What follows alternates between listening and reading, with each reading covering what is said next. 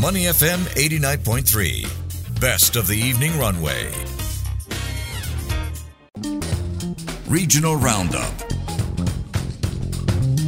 Money FM 89.3. It is now time to take a look at headlines from around the region. And today it's going to be quite a significant one for Indonesians, not only being Valentine's Day. They head to the polls to determine who replaces President Joko Widodo. The current president is quite a popular one. He goes by the name Jokowi. He rose to power on the back of his man of the people image. He's stepping down after 10 years in office. In the race, we've got Defense Minister Prabowo Subianto, former Jakarta Governor Anies Baswedan, and the former Central Java Governor Ganjar Pranowo. The next president taking office in October of this year. So what's at stake for the world's third largest democracy as they elect a new president? Who could be Jokowi's successor? Early indications of how the race is snapping up should be available. We will take a look at that in just a bit. For now, on the line to help me out is Nicholas Fang, Managing Director Black Dot and Director for Security and Global Affairs, Singapore Institute of International Affairs. Nicholas, good afternoon. How are you? Good Wednesday afternoon. Happy Valentine's Day. And, I'm loving the excitement that we are seeing in regional politics, of course. Yeah, but before that, how are you spoiling the market for Valentine's Day, Nicholas? This thing is still a surprise. So my wife doesn't know exactly where we're going this evening, so I'm going to announce it on national radio. I like your style, my man. Okay, let's talk about Indonesia. 200 million voters are heading to the polls. This is the world's largest single-day election, and to elect a new president, vice president, senators, parliamentary members. It is a three-horse race, I believe, for the first time in 3 years. I ran through the three main names. What's your take on them? What do we know about them? I think it's the first time they're going to have three presidential candidates to choose from since 2015. So that's actually quite a long time. I think we've spoken a lot about the different candidates. From the latest information I'm seeing on news sources out of Indonesia, Mr. Prabowo seems to be crushing it. He's, of course, the leader of Gerindra, the Greater Indonesia Party that he actually helped found in 2008.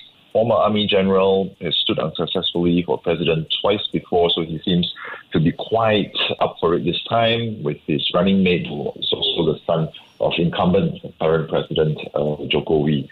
And Mr. Prabowo is also the current defense minister, so he has a lot going for him, I think, in terms of the advantages he holds as a candidate standing in the current elections.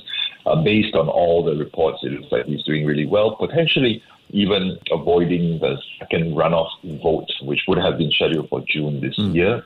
We have Mr. Ganjar, the former governor of the large province of Central Java, from the PDIP, Indonesian Democratic Party of Struggle. And, he bears a lot of similarities to current President Jokowi. Comes from a very humble background, sort of built himself up from the ground up. But he seems potentially in the polls leading up to today to be the lagging candidate, as it were. The one that was expected to give the strongest challenge to Prabowo was Mr. Anies. He's an independent candidate who was governor of the city of Jakarta. And, I think up until maybe a couple of hours ago, most pundits were saying that it's still very much all to play for. Maybe a runoff election would have been required in June. I'm not sure how things will pan out, but it does look like Mr. Prabowo is doing very well based on the numbers that we're seeing currently. And, there's that social media element. Of course, no one saw that coming. We've had a lot of conversation in the lead up to this, Nicholas, you and I. Unfair campaigning concerns. I think deep fakes was in it, the importance of the Java vote. I mean, lots of things naturally in the lead up to an elections. All that doesn't really matter now, does it? Or was there one particular news piece that you think could have swung the way things would go? Well, yeah, you're right. There's so many issues, the actual policy debates, the influence of the young vote, with more than 52% of vote, going to younger voters who are very interested, as are young people around the world, in terms of issues like cost of living, jobs, the economy, climate change, democratic values, corruption.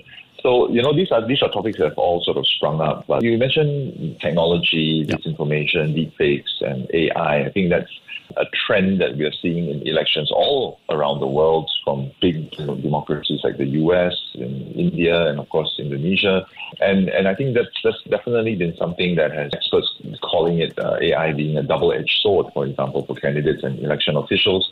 Of course, disinformation, deepfakes, fake news being spread to attack candidates, but also things like, I was in Jakarta about 2 weeks ago, and there were posters all around showing these kind of AI-generated avatars of the candidates, making them look really kind of cute, and cuddly almost.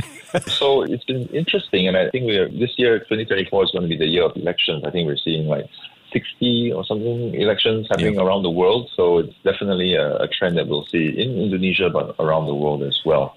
I was in Jakarta because I was observing the work being done by fact-checkers who were providing real-time counter-disinformation fact-checking alongside a presidential debate. And I think that there are efforts like this going on even today, right? If stuff pops up to try to influence the last-minute voting sentiment of people when votes open early this morning. These are this is the new world of politics, and I think we'll see once the dust is settled what kind of impact this has had for sure on the results.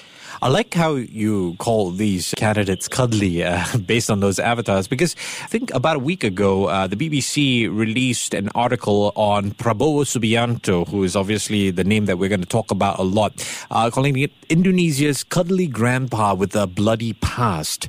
There was a time when Prabowo Subianto's name would have spooked most Indonesians, but now young voters appear to be charmed by the defense minister's slick makeover.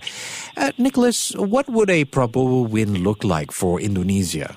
I think it's an interesting question because Mr. Prabowo is a very, very multifaceted character. As you mentioned, slightly checkered past, accusations of kidnapping when he was running the special operations units in the military. He has a reputation for quite a fiery temper. I think it came up in some of the debates when his opponents sort of needled him. He started to lose his composure a little bit. So there is the cuddly AI-generated cartoon avatar, and then there's the reality of the man himself. But when we look at things like this, obviously the incidents that his critics are keen to point, they were many, many years ago. Will he carry on that kind of attitude when he's running the country, no longer just a general? I think that's something that remains to be seen. And, if he's savvy and if he has the best interests of the country at heart, he will focus on what he and his running mate, Mr. Gibran, who's Jokowi's eldest son, have been talking about, which is the economy, creating jobs, trying to boost industries, the agriculture and fisheries industries that are mainstays of the Indonesian economy. And to be fair, all the candidates have been pointing these out as critical issues for the country going forward. But of course, given the fact that we've already mentioned Mr. Gibran being Jokowi's eldest son, so all these questions about nepotism, political dynasty building, any unfairness in terms of how these candidates were. There was a law that sort of stipulated that any standing ministers or government officials had to stand down if they were going to run in elections. And this affected, a few of the candidates, not just Mr. Prabowo. And they didn't resign necessarily, right? They said, I'll put aside certain periods of time for my campaigning and the rest of the time for me to carry out my role. With social media and with the very savvy younger generation of Indonesian voters, these are all things that have come to the fore. But then, everything gets a bit muddled because of the popularity of Mr. Jokowi as well. Yeah. Right? He's, despite all these questions around his son running and things like that, he remains very popular. And I think his sort of endorsement or support has definitely helped Mr. Prabowo and Mr. Gibran in their campaign. So I think we're seeing that result play out with the initial quick vote counts that we are hearing out of Indonesia now. That endorsement is so crucial, right? I mean, not to compare apples and apples, but you look at how President Barack Obama in the United States gave that endorsement. He was out helping to campaign for the current President Joe Biden, and the kind of effect that had. We see the same. Jokowi's poster is still everywhere. His legacy must be a tough act to follow. Oh, very, very much so, and it's always a shame when you hear leaders having their legacy tarnished by the latest development. So, of course, the accusation of the desire to build a political dynasty with his eldest son.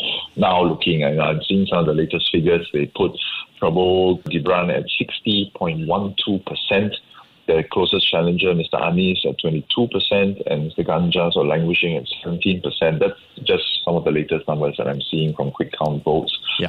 If this carries on, will the critiques come out in force, even more so to sort of decry the success of Mr. Prabowo and Mr. Gibran in terms of how they've managed to sort of dominate this thing? And some experts were suggesting that actually if there's a runoff vote, while it would have been dangerous for Mr. Prabowo, especially if the supporters of the other two camps come together, it might temper public opinion a little bit, as opposed to this, very dominating kind of victory, which looks like it's on the cards now. And of course, you're talking about a vocal reaction. It's something that we could see from the young voters. 52% of registered voters under the age of 40. Let's talk about the youth demographic and the kind of role it could play in the outcome of these elections. We saw something similar with the Malaysian elections when they changed the voting age from 21 to 18. Could we see a similar effect? What would other countries take note of here as they head into perhaps their own elections around the region? Yeah, that's a really good question, and I think we are seeing this, in many parts of the world. Of course, in countries like Singapore, where you have an aging population, maybe it's a slightly different kettle of fish. But the young vote is, as you say, very important in many, many countries. That obviously means that candidates are pushed towards being more digital, technology savvy, leveraging on social media.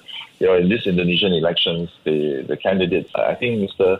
Anies was the sort of the only one who said that he wouldn't tap on AI, for example, whereas the other two candidates were, they created chatbots using AI to create chatbots so you could sort of talk to them, in a sense.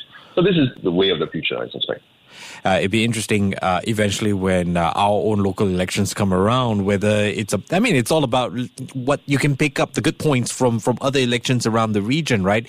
So that comes to my Singapore focus question. I guess for businesses, why would they be paying attention to the election in Indonesia? What does it mean for us here in the region? I think obviously with the size of the population in Indonesia as the most populous country in Southeast Asia, it's always a very important market for any business looking to succeed on a regional basis. So I think whether the new administration that comes in is going to be business friendly, whether they're going to help to clean up the economy in Indonesia, to root out corruption, to boost economy in key sectors, is going to be quite critical for those evaluating their opportunities in Indonesia. But I think if we to combine some of the two questions, the role that Indonesia will play in climate change, we know for sure the sort of plantations and the issues with haze that we've had in the past. How the new administration is actually going to try to protect the environment and combat climate change will have an impact on how Southeast Asia as a whole performs when it comes to sort of fighting climate change. But if we turn to Singapore, I think our position has always been that we work with whichever government, whichever leader is in power, if they come in through democratic elections. I'm sure that we will work with whoever the successful candidate will be. And I suspect, again, looking back at the numbers, we will know by the end of the day, I think that there should be one very clear winner. It doesn't look like it's going to be that close after all. Yeah, we are cool that way here in Singapore. I do wonder, just very quickly, on this note about where it's headed, where the elections are headed, the likelihood of who's going to win, it's going to play a big role in, policy setting and how that determines whether or not Indonesia can attain that developed status by the year 2045. Your quick thoughts on this? This is a critical thing, but in a country where we have quite frequent sort of election changes with multi-party systems, with a very complex, and I think we said at the start, it's not just the presidential candidates, there's a lot of other legislators and elected officials who are up for election today. It becomes so complex that it's very hard to predict. 2045 is pretty long time away. A week is a long time in politics. And I think what we're seeing in the past few months leading up to this election is that it's going to be hard to predict the long long-term policy direction. Mr. Gibran potentially being on the winning ticket, and Mr. Prabowo having the support of Jokowi as well, maybe we'll see expansion of some of the policy legacy under Mr. Jokowi. So that could give a bit of stability in the next few years.